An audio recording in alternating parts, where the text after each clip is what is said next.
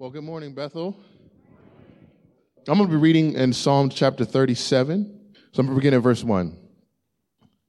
Do not be agitated by evildoers, and do not envy those who do wrong, for they wither quickly like grass, and wilt like tender green plants. Trust in the Lord and do what is good. Dwell in the land and live securely. Take delight in the Lord, and he will give you your heart's desires. Commit your way to the Lord.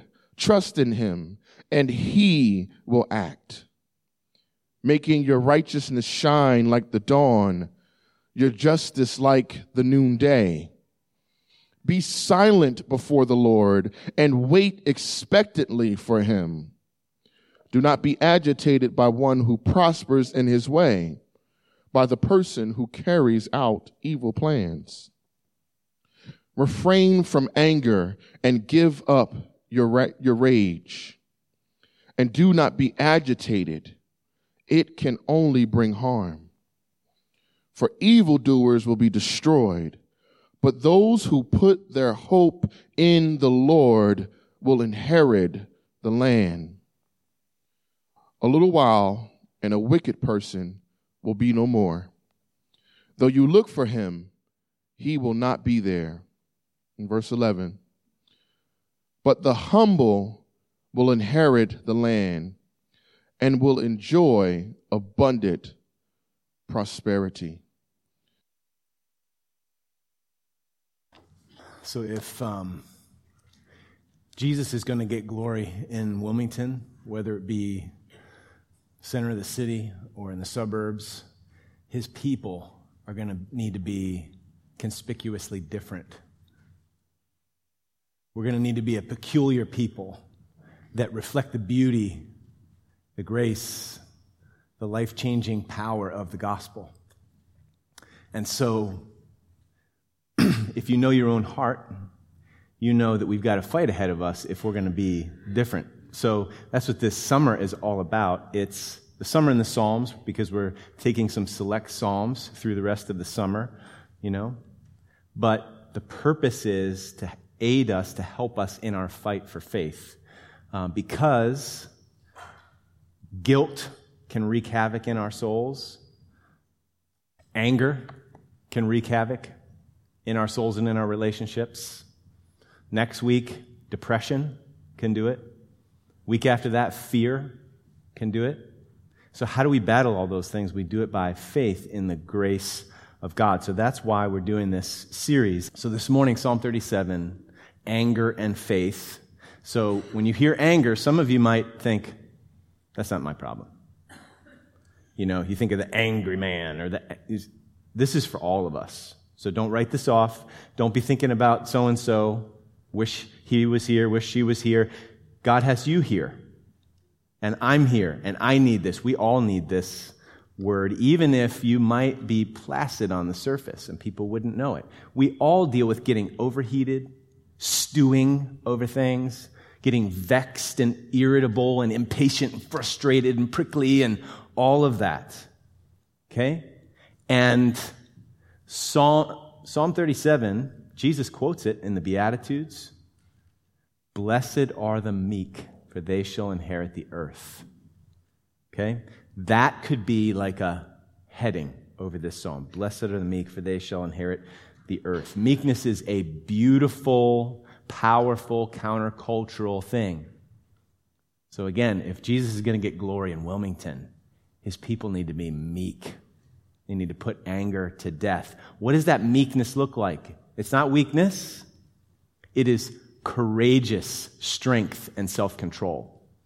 Okay, so I want you to consider, this is going to be a lot unlike normal messages here at Bethel. What we're going to do is pretty extended introduction looking at the life of Jackie Robinson, because he's just like the perfect illustration of Psalm 37.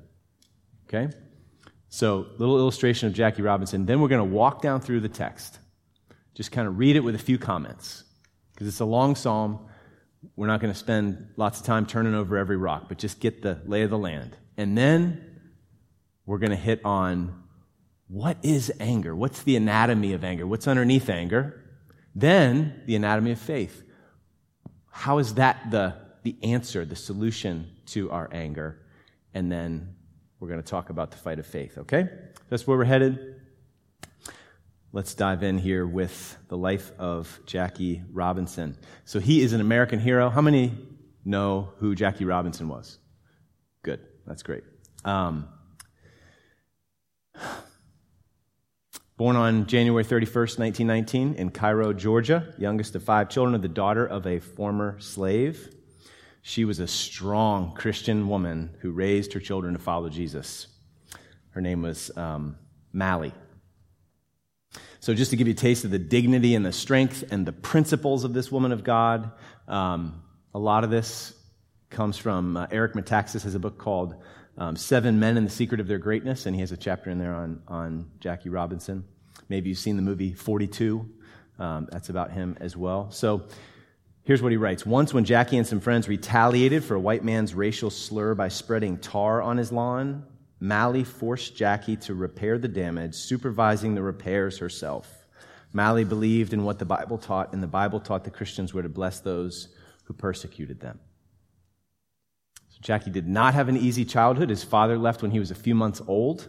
They were poor, but he worked hard and he played hard, and in playing hard, discovered that he had some extraordinary athletic talent, and actually it ran in the family because his older brother ran behind Jesse Owens in like the 36 Olympics, got the silver medal.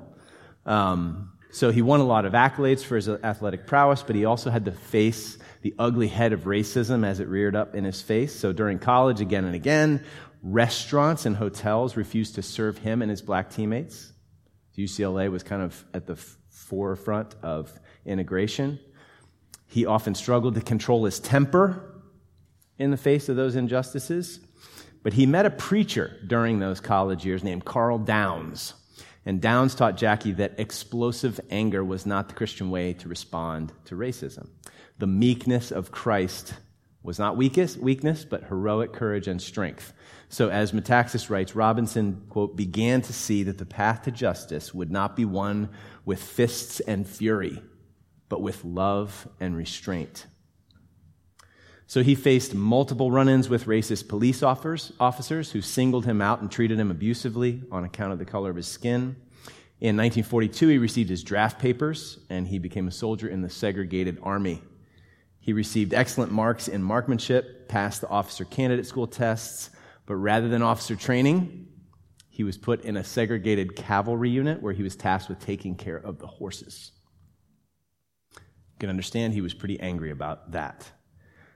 Joe Louis, the heavyweight champion of the world at the time, was stationed at the same place as Robinson. He pulled some strings, and Robinson's position improved. He actually was appointed to morale officer for black soldiers at Fort Hood. The racism was still in his face in some really ugly ways, many times while he was in the military. Let me just give you one example. So a soda fountain back then, for many of you, maybe some of you remember these kind of things, it was kind of like Steak and Shake, okay? So imagine like that kind of parlor thing. So there's, the stools. Well, there were 4 stools in the worst spot for blacks. It was poorly placed. 12 for whites in the best place in that space. So black soldiers and their families often had to face long waits while the seats for whites stood empty. Jackie tried to appeal for more seating. And on the phone with a Major Hafner assumed that he was talking with a white officer. And Robinson's appealing for additional seats. He also assumed that Robinson was actually appealing for them to sit with the whites in those seats. And he said, Lieutenant Robinson, let me put it this way. Would you like it if your wife had to sit next to a nigger? Remember, this is more than 10 years before Rosa Parks and the Montgomery bus boycotts. This is almost 20 years before Martin Luther King Jr.'s I Have a Dream speech. So after the military, Robinson played baseball in the Negro National League, took a role as physical education instructor as well at a college, Samuel Houston College. So little did he know that at this time, the general manager of the Brooklyn Dodgers, Branch Rickey, was dreaming and scheming about how he could break the color barrier in professional baseball. So Rickey was a Christian, who wanted to fight this injustice, but he needed the right man for the job. So after some secret scouting, he had to keep it on the down low. He found the right man in Jackie Robinson. Not only was he an exceptional baseball player, he was a serious Christian, and his character had been tested and refined in the fire. So he knew how hard it would be for this first black player, and he knew how the whole enterprise would suffer terrible setbacks if this man wasn't able to refrain from retaliating. So when Ricky first met Robinson, after sharing his vision and the plan, he as a believer and Robinson as a believer in his office, he pointed Robinson to Matthew 5, the words of Jesus about turning the other cheek. Metaxas writes of this moment, Ricky was betting that Jackie Robinson knew what he himself knew. Although this was indeed humanly impossible, with God's help it was entirely possible. And Jackie did know it. As a Christian, he knew that if he committed himself to doing this thing, which both men felt was God's will, God would give Jackie the strength to accomplish it. I want to pause and just say, some of you have been battling with anger for a long time, and you wonder, like you maybe can throw up your hands and think you can't beat this. So, this is true. Do you believe this? It's humanly impossible. With God's help, it's entirely possible, and Psalm 37 is going to show us the way. So, Robinson became a member of the Montreal Royals as a farm team for the Brooklyn Dodgers at the time. Nevertheless, Jackie and his new wife, Rachel, had to endure numerous indignities and injustices. They were bumped for flights for no apparent reason except that there were whites who wanted those seats. Restaurants refused to serve them. Regular race baiting and name-calling took place.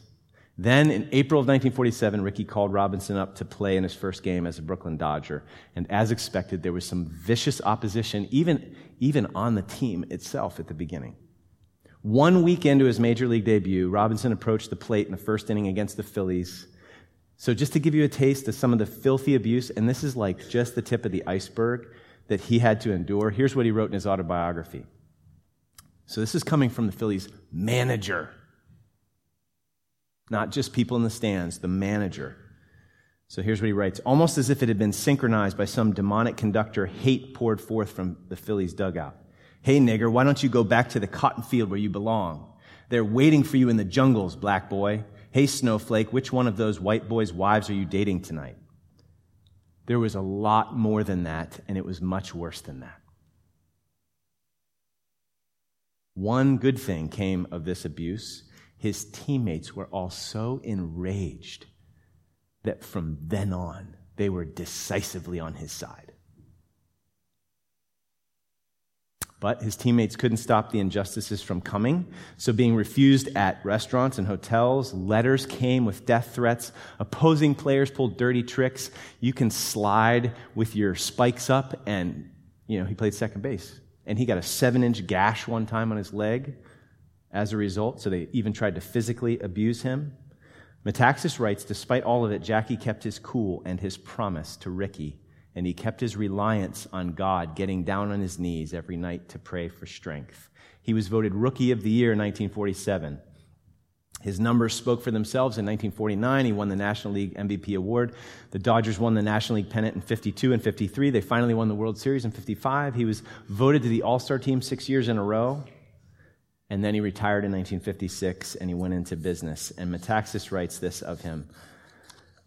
Always interested in helping the poor. Remember that when we get to Psalm 37. Jackie now formed the Jackie Robinson Construction Company, dedicated to building low-income housing. He regularly bought food for the needy, leaving it at food banks for distribution. He visited sick children in hospitals and crusaded against drug use. He also became deeply involved in the burgeoning civil rights movement, working with Martin Luther King Jr. and traveling to the Deep South in an effort to bring about full freedom for the descendants of slaves. Robinson died at the age of 53 on October 24th, 1972. His wife was making breakfast, and he kind of ran out and hugged her and said, I love you. And he collapsed, and he died of a heart attack. So think of how God's grace was at work in this man's life. Think of how God used his mother, that preacher, Carl Downs, Branch Rickey, all of these circumstances, His grace, His strength, His word, to form the incredible strength and courage and self-control that sustained him through all of those trials, all that injustice. The power of meekness. He went from taking matters into his own hands as a boy, remember spreading tar on the neighbor's lawn in retaliation, to being an American hero who made and changed history. So if Jackie Robinson can live out Psalm 37 in the face of all those enemies and threats and frustrated desires and indignities and injustices, and if you and I want to make war on our anger and cultivate courageous, Christ-like meekness, Psalm 37 is going to shine light on the path and show us how. Okay? So let's pray for eyes to see briefly. Let's walk through the passage, and then we'll consider the anatomy of anger and then the anatomy of faith. Oh, Father, I pray that you would please incline our hearts to your word now.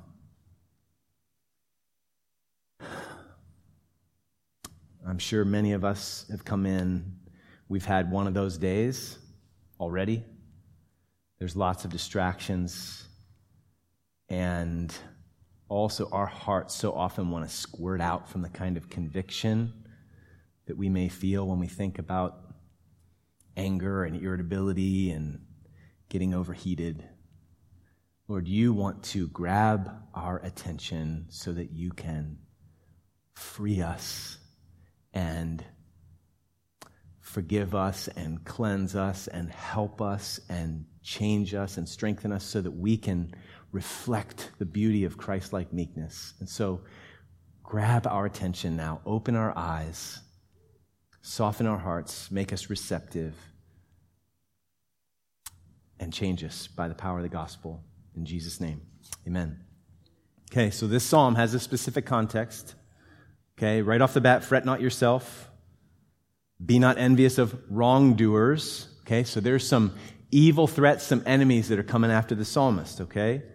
Outside threats, wicked enemies who are prospering at the psalmist's expense and doing so as a result of their evil, okay? So there's this call to faith away from anger, wrath, getting overheated, fretting, not freaking out. You may not have the same kind of enemies and threats in the form of enemies like this, literal enemies, but still the application of the psalm and the path forward is broadly applicable. Whatever threatens our faith and stirs us up to anger, so just recognize that as we head in here. This is for all of us, people who get worked up over things and stew over things and get irritable and biting and impatient and prickly. Okay, so let's do this flyover here. Fret not yourself, be not envious because of evildoers, be not envious of wrongdoers, for they will soon fade away, fade like the grass and wither like the green herb. They don't last. They'll fade. And all of their anger-producing influences will soon be gone. Trust in the Lord and do good. Don't take matters into your own hands. We do so often. Why? That's what we're going to look at. The anatomy of anger and then the anatomy of faith. So don't stoop to the level of your adversaries, your competition, fighting fire with fire. Trust the Lord. Do the right thing regardless of how the chips fall. Don't try to control and manipulate to get what you want or to avoid what you fear. Don't compromise your integrity in order to secure your safety or your success. Trust in the Lord and do good. Do the right thing regardless of the consequences. Dwell in the land, befriend or tend to faithfulness. Delight yourself in the Lord, and He will give you the desires of your heart. You don't have to take matters into your own hands. Delight yourself in the Lord, and He will give you what you really need. He will so shape your desires so that He gives you what you desire. Commit your way to the Lord. Trust in Him, and He will act. He'll protect you. He'll vindicate you. He'll provide for you. He'll care for you. You don't have to take matters into your own hands. He will bring forth your righteousness as the light. He'll vindicate you. Your justice as the noonday. The truth will eventually come to light. Be still before the Lord and wait patiently for him. Fret not yourself over the one who prospers in his way, over the man who carries out evil devices. Refrain from anger, forsake wrath. Fret not yourself. It tends only to evil. It's like shooting yourself in the foot. For the evildoers shall be cut off. We heard that already. They're going to fade away. They're not forever. But those who wait for the Lord will inherit the land. In just a little while, the wicked will be no more. Though you look carefully at his place, he will not be there. But the meek, they shall inherit the land and delight themselves in abundant peace. The wicked plots against the righteous and gnashes his teeth at him. But the Lord laughs at the wicked. They are not in control. He is in control. For he sees that his day is coming. The wicked draw the sword and bend their bows to bring down the poor and needy, to slay those whose way is upright. Their sword shall enter their own heart, and their bows shall be broken. It will turn back on them. They may look like they're getting away with what they're doing, but nobody's getting away, ultimately, with anything in God's world. Better is the little that the righteous has than the abundance of many wicked. For the arms of the wicked shall be broken. So the weapons are broken in verse 14, and their arms, their ability to use them, are broken. And the Lord instead will uphold with his mighty omnipotent arms the righteous, and nothing and no one can break his arms. The Lord knows the days of the blameless, and their heritage will remain forever. They are not put to shame in evil times. In the days of famine they have abundance. But the wicked will perish. The enemies of the Lord are like the glory of the pastures, which is here today, gone tomorrow. They vanish like smoke. They vanish away. The wicked borrows but does not pay back. See, he's selfish. He's looking out for himself. But the righteous, even though he's persecuted, he's generous and gives. See how Robinson lived this out? For those blessed by the Lord shall inherit the land. So the reasoning is his future's secure. God's going to take care of him. So he's freed to be generous and to give. He's not afraid. But those who are wicked, not trusting the Lord, they feel like they've got to grab all they can because they're afraid. And they're going to be cut off. Verse 23, the steps of a man are established by the Lord when he delights in his way. Though he fall, he shall not be cast headlong, for the Lord upholds his hand. I have been young and now I'm old, yet I have not seen the righteous forsaken or his children begging for bread. He is ever lending generously, and his children become a blessing. Let's skip down to verse 34. Wait for the Lord, keep his way, and he will exalt you to inherit the land. You will look on when the wicked are cut off. I have seen a wicked, ruthless man spreading himself like a green laurel tree. Seems like they're so fruitful and prosperous. But he passed away, and behold, he was no more. Though I sought him, he could not be found. Mark the blameless, and behold the upright, for there is a future for the man of peace. Opposite of person of anger. But transgressors shall be altogether destroyed. The future of the wicked shall be cut off. The salvation of the righteous is from the Lord. He is their stronghold in the time of trouble. The Lord helps them and delivers them. He delivers them from the wicked and saves them because they take refuge in him. Okay. Now, we need to examine the anatomy of anger a bit here. Why do we get angry? Why do you get angry? And I'm talking sinful anger. Yes, there's such a thing as righteous anger. But, that's more the exception than the rule. I think we flatter ourselves. Okay? So we're talking about sinful anger. We get angry when things get in the way of what we want. Or when things threaten to take what we have that we want to keep. Things like control over our schedule, our money, our safety, our comfort, our reputation, our control. Do you see how fears and desires are underneath your anger? I remember hearing David Powlison say, fears are desires turned on their head. They're two sides of the same coin. If you are afraid to die, it's because you want to live. And that's what's underneath our anger. Do you see that in Psalm 37? There's all these threats. We're afraid. So we might get all agitated and worked up like we've got to protect ourselves. We get angry in the face of frustrated desires and cravings, or in the face of fear of not getting what we want, or fear of having what we want taken away. So we lash out against those threats. Happens with children and toys, adults in traffic, teenagers with parents, parents with teenagers, employers with employees, employees with employers, and on and on. We are slaves of our fears and our desires, and we turn into survivors, like cosmic spiritual survivors. We act like cosmic orphans. Christians act like this all the time. We have to scrap and hustle and work the angles in order to get what we want, keep what we have. We're even willing to lie and cheat and steal and cut corners and compromise in order to keep up, to make it happen. We're willing to bite and devour and bark to keep the threats at bay. It's almost as if we don't believe we have a heavenly Father who loves us and knows what we need before we ask and takes care of us, like he takes care of the sparrows and clothes the flowers of the field.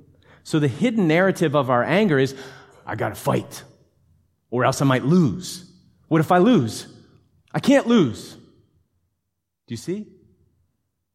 Fears and desires underneath our anger. So how do you battle anger? How have you tried to battle anger in the past? How do you counsel other people to battle their anger? Just stop it. I got to stop it. Oh, that's going to be helpful. How's that going? Pretend you're not angry. Stuff it down. Bury it. That's real great. Layer upon layer upon layer. Passive, passive, passive, passive. Boom! Explosion. Aggressive. You going to do some yoga? Like, okay, maybe... Whatever. I'm talking about answers. Could that be helpful to stretch? Yeah, that's good. Rhythmic breathing? No. We've got to understand the fears and desires underneath so that we can strike at the roots and then reseed the soil with the grace and truth of the gospel so that those noxious weeds die and the sweet fruit of the Spirit abounds in our lives. Don't you want that? I need that. I want that. So that's what we're after. This is the fight of faith. Faith versus anger. Not just for this series, but it's the fight of our lives. So we've got to trust the Lord to fight our battles, vindicate us, not take matters into our own hands. So let's look at the anatomy of faith. What does this look like? Point number 2. So when we see anger, there are fears and desires underneath. We are believing that we are on our own, and we've got to scrap and fight in order to save ourselves or provide for ourselves or protect ourselves. But faith focuses on the fact that the battle has already been won and that the battle is the Lord's. So what are your deepest desires and what are your greatest fears? Do you stop and think about this? Let me just throw a few out. You could add to the list, I'm sure. You don't want to be alone. You don't want to be destitute. You don't want to be a nobody. You don't want to be rejected. You don't want to suffer. Desires. You want to be loved. You want your life to count. You want to have enough and even enjoy in abundance. You want to know you belong. You want to know joy and pleasure. So those are a few of the fears and desires. Does the grace and truth of God in the gospel of Jesus have anything to say to those fears and desires? Whose battle is it for those things? Do you see how the greatest, most decisive battle is won? We can trust the Lord. The battle belongs to the Lord, and God is for us. And if He's for us, who can be against us? There are ultimately no threats for Christians. God is the only ultimate threat. Do you realize that? Because our sin is our deepest problem. So unbelief is actually more dangerous than the most dangerous earthly enemy. Unbelief is more dangerous than the devil. So listen to this good news, the kind of stuff that can reseed the landscape of your soul, and the sweet fruit of the gospel can grow up. This is a result of the gospel when Jesus is our Savior, has dealt with our greatest problem, our sin, secured us down at the core of who we are. He took our punishment on the cross in our place. We trust in him. He's our Savior, our substitute. He reconciled us to the Father. No thanks to us. Romans 8. Just listen to this. What then shall we say to these things? If God is for us, who can be against us? He who did not spare his own Son, but gave him up for us all, how will he not also with him graciously give us all things? Who shall bring any charge against God's elect? It is God who justifies. Who is to condemn? You see, there's nothing to fear. Christ Jesus is the one who died, more than that, who was raised, who's at the right hand of God, who's indeed interceding for us. Nothing to fear. Who shall separate us from the love of Christ? Shall tribulation or distress or persecution or famine or nakedness or danger or sword? No. In all these things we are more than conquerors through him who loved us. For I am sure that neither death nor life, nor angels nor rulers, nor things present, nor things to come, nor powers, nor height, nor depth, nor anything else in all creation will be able to separate us from the love of God in Christ Jesus our Lord. The greatest threats? No threats. What's the sweetest desire? Is to have intimate communion with God. Nothing gets separated from his love. So God wins in the end. Justice wins in the end. God's with you in the present. He won't leave or forsake his children. He's dealt with your past. If you're trusting Jesus as your Savior, your sin was the greatest threat. God's wrath and just punishment was our greatest threat. And he reconciled you to himself if you're trusting Jesus. So all of our fears and desires, the Lord meets them. He satisfies them. He's our protector. He's our vindicator. He is our very great reward. So our good desires and our safety is not at the whim, at the mercy of powerful threats. No. Our deepest desires and our ultimate safety is guaranteed by the mercy of the omnipotent God. So you see how this works. If you want to win, quote unquote, like if you've got to win, earthly win, fear, failure, and losing. If you must have perfect health or comfort or control or safety or whatever, you will be frustrated and you will get angry when those things elude you or are taken away. But if you want God and you want him to be glorified, then you can, no matter what your circumstances, what you're losing. I mean, Paul is in prison rejoicing because he's already counted everything as loss for the surpassing value of knowing Christ his Lord. So listen, would you hear this? Please hear this. We need to hear this. We need to believe this. The one thing that we most need is the one thing that is available to all of us in limitless supply. There's a lot of areas of life where it's like a zero-sum game. Well, at least we operate that way. Okay? No comment from the economics professor, okay? So, zero-sum game, you know what that means? Like, one person's gain is another person's loss, like in poker or in a raffle. Okay, whatever. But in Psalm 37, you can see that it's so easy to get into this thinking, well, the wicked prosper at the expense of the righteous. It's either or. You know? One person gets the job, the other people don't. There's only so many people that get accepted to the college. If I have to have this relationship, if I lose him or her, I don't know what I'll do. But in reality, with the person you most need, who has the things you most need, grace and mercy, love, it is not a zero-sum game. So, our deepest desires, we can delight ourselves in the Lord and he'll give us the desires of our heart. And the greatest threats, he's omnipotently sovereign over them. Your greatest good can't be stolen. God's plans can't be thwarted. The gospel of Jesus overcomes, meets our deepest fears.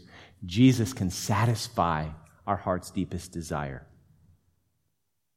So, do you see how if we're going to deal with anger, we've got to deal with our fears and our desires, and we need to focus on what the gospel says to our fears and desires if we're going to be freed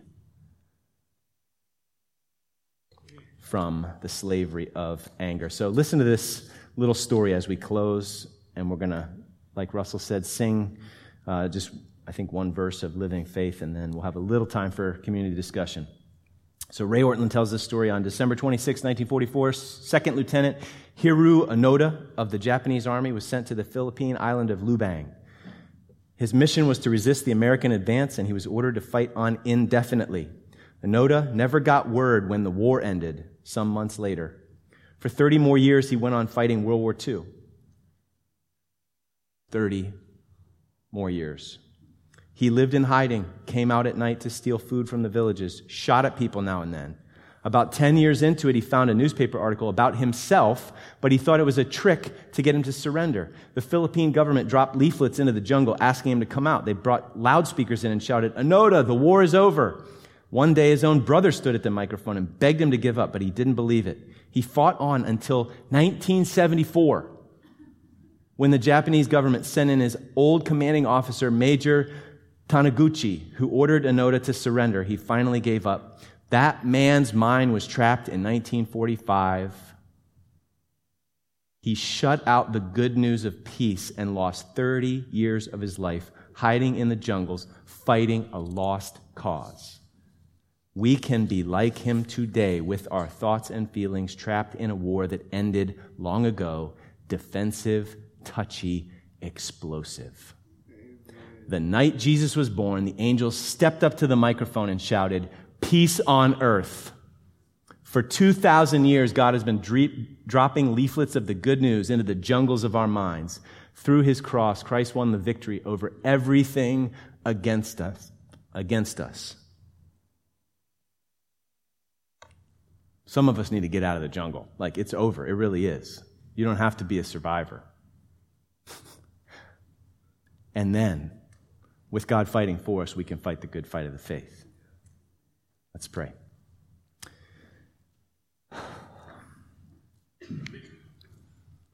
Oh, Father, please show us the grace of the gospel. You show us here in Psalm 37 that there are ultimately just no threats. And you want to meet us and be at the center of our deepest desires. You alone can satisfy our souls. So please help us to stop operating like this Japanese soldier, like cosmic orphans scrapping for survival. Help us to believe the gospel. And may your love and grace and mercy so deal with our fears, so shape our desires, that we would be a conspicuously different people for the glory of Jesus, reflecting his meekness, courageously, humbly, lovingly, in a way that the world just has to stand up and take notice. We ask it in Jesus' name. Amen.